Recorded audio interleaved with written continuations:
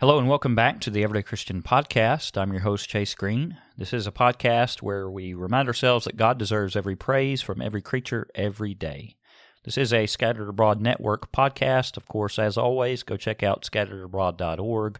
Check out our master feed in the podcast listening app of your choice, such as Apple Podcasts, Spotify, Google Play, etc.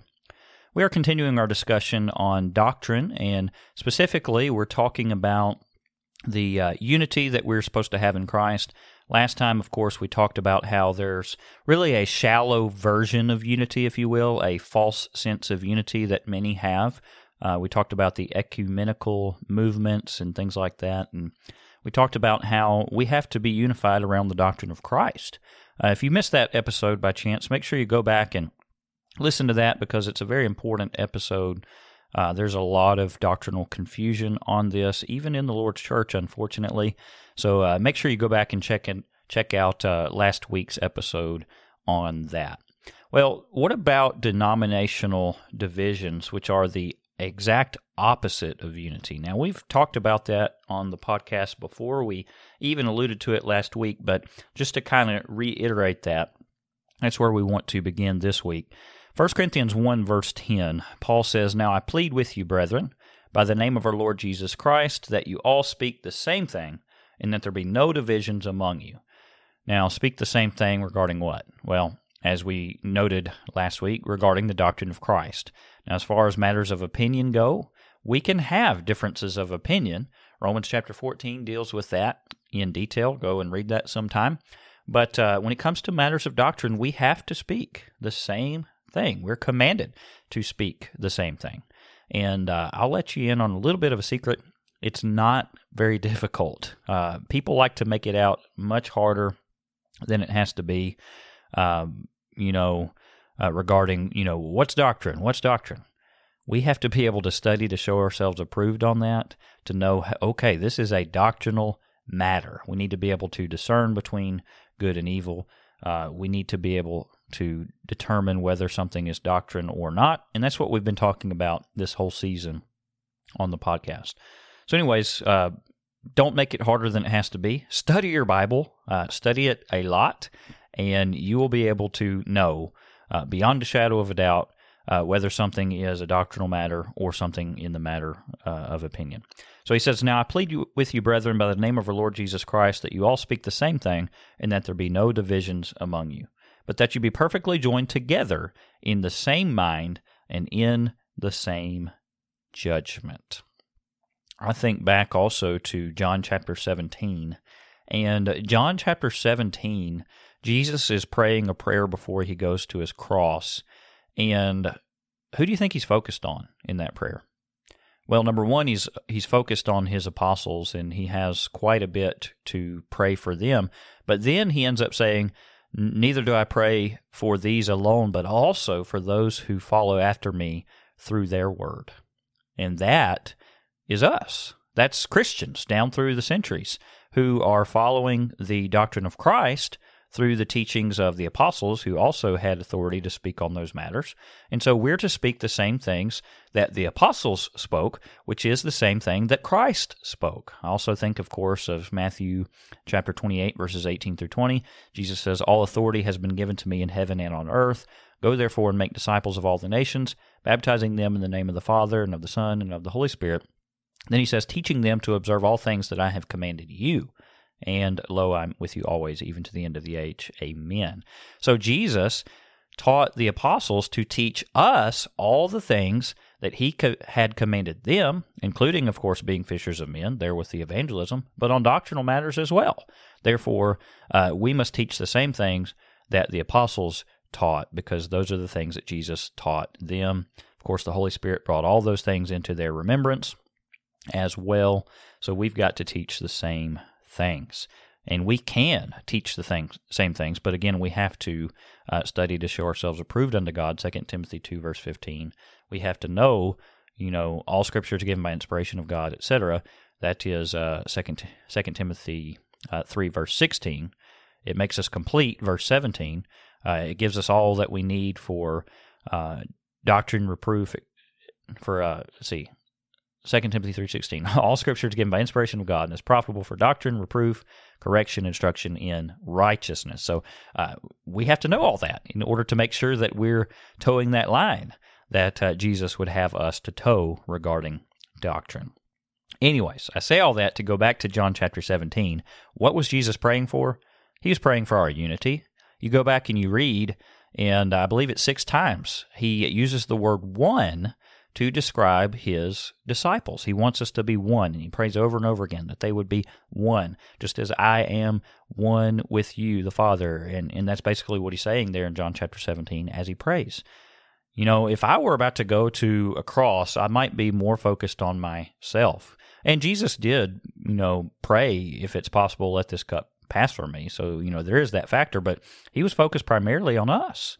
He was focused on Christians when he was getting ready to go to his cross. So that's a very, very humbling thought to think about, that Jesus was praying for us.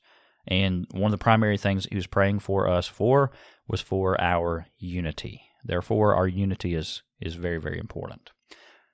Well, we looked at last week Ephesians chapter 4.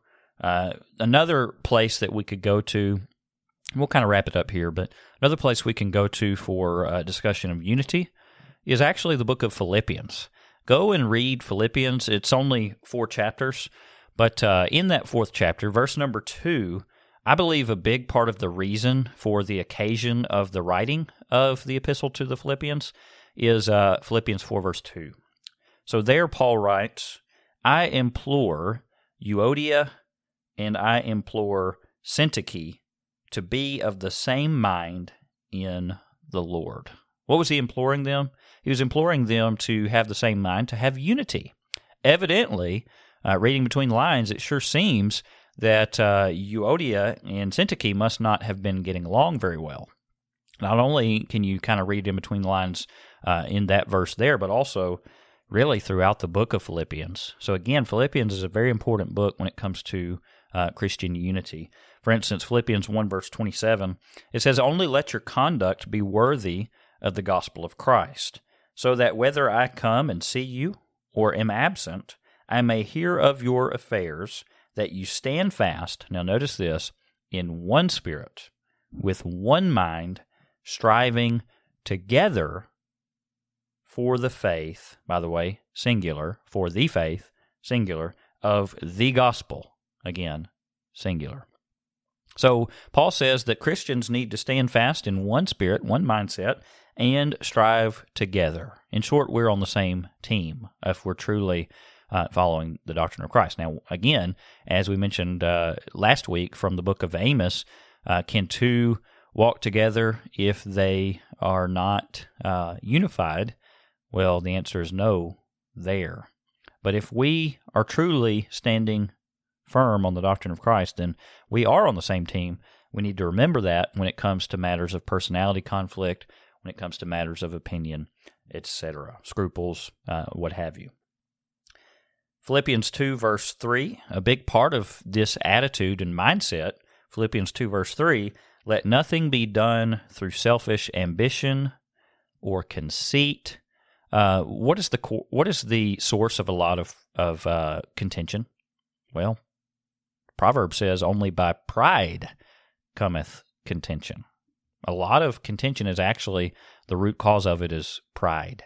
So Paul says that we need to do nothing through selfish ambition, through conceit, which is essentially pride, but in lowliness of mind, the opposite of that, humility.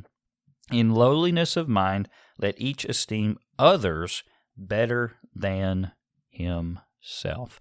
One of the things that sometimes I say in sermons and classes and whatnot is that if the world would just get the golden rule, for instance, if they just get that right, how much better of a world would this be? Now, it's not the only important thing, obviously, but if the world just got the golden rule right, this world would be a lot better than it is now.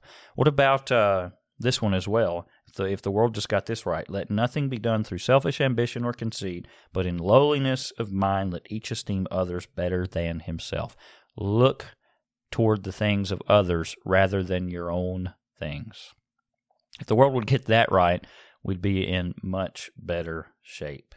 Let's turn and read Acts chapter 2. Acts chapter 2.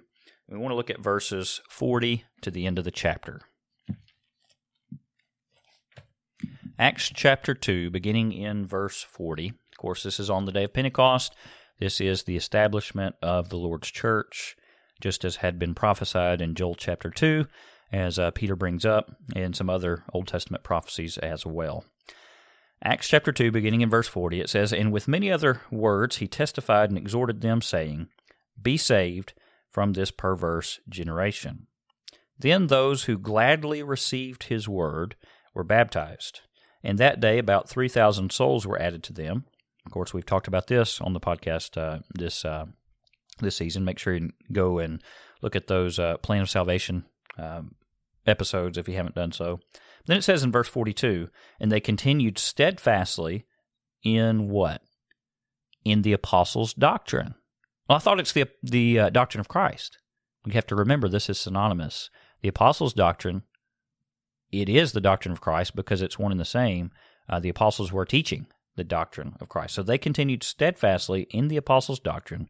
And again, Matthew 28, verses 18 through 20 ought to be reverberating through our minds as well. So they continued steadfastly in the apostles' doctrine and fellowship, in the breaking of bread, and in prayers.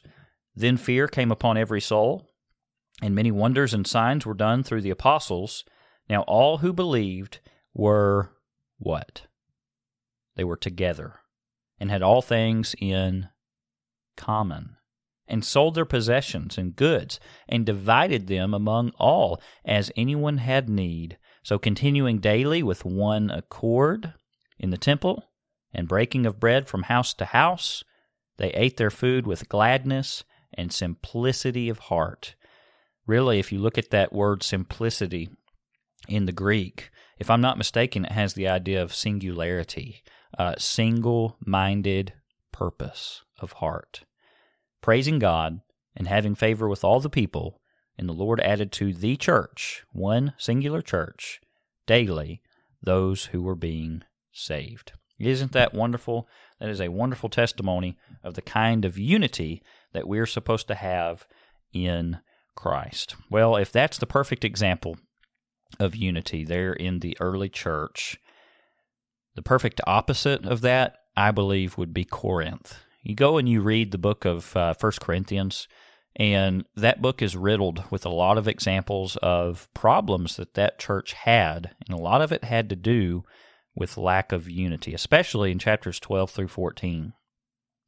Chapter 12 and chapter 14 as well, Paul is dealing with conflict that the church at Corinth had because they were fighting over, of all things, they were fighting over miraculous gifts, specifically tongue-speaking. Well, in chapter 13, we have that most marvelous passage of the famous passage of, love, charity.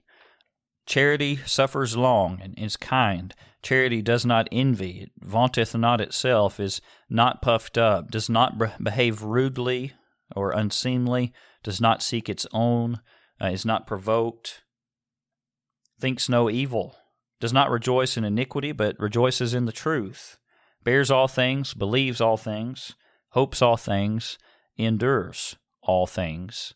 Charity or love never fails. And yes, I did kind of go back and forth between the King James and the New King James there, but you get the idea. That amazing passage in 1 Corinthians chapter 13 on love, on charity, it's in the middle of two chapters, chapter 12 and chapter 14, where Paul is having to confront the Corinthians because they didn't have unity. It wasn't a doctrinal matter, it wasn't something like that, but they didn't have unity because they couldn't get along because they were selfishly desiring the gift of tongue speaking and trying to speak over one another and things like that.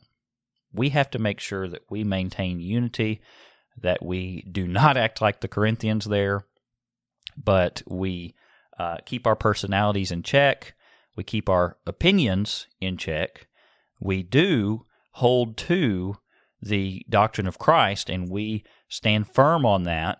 We do not greet, we do not endorse someone who does not stand on the doctrine of Christ, like we looked at in the book of 2 John, only one chapter, but verses 9 through 11.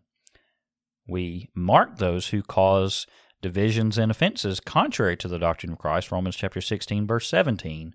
All of this is extremely important when we talk about the doctrinal matter of unity. We didn't even get to the organization of the church in these couple of weeks dealing with unity, but that's really kind of another element of all of this. You look at denominational hierarchies, for instance, the Roman Catholic denomination, even though they wouldn't call themselves that, but that's what they are. You know, you've got a pope, and then you've got cardinals under him, and bishops and archbishops and all those sorts of things. Even the structure of that kind of hierarchy, it flies in the face of church autonomy, but it also flies in the face of true unity that we're supposed to have as well, because they're unifying, but they're unifying over a man instead of unifying on Christ. So we could go into that. We're not going to. We're going to go ahead and end the discussion here for this week, but that's something you could kind of think about and study up on yourself as well. Appreciate you, the listener, tuning in to the Everyday Christian Podcast this week. Lord willing, we will be back next week with another discussion on doctrine.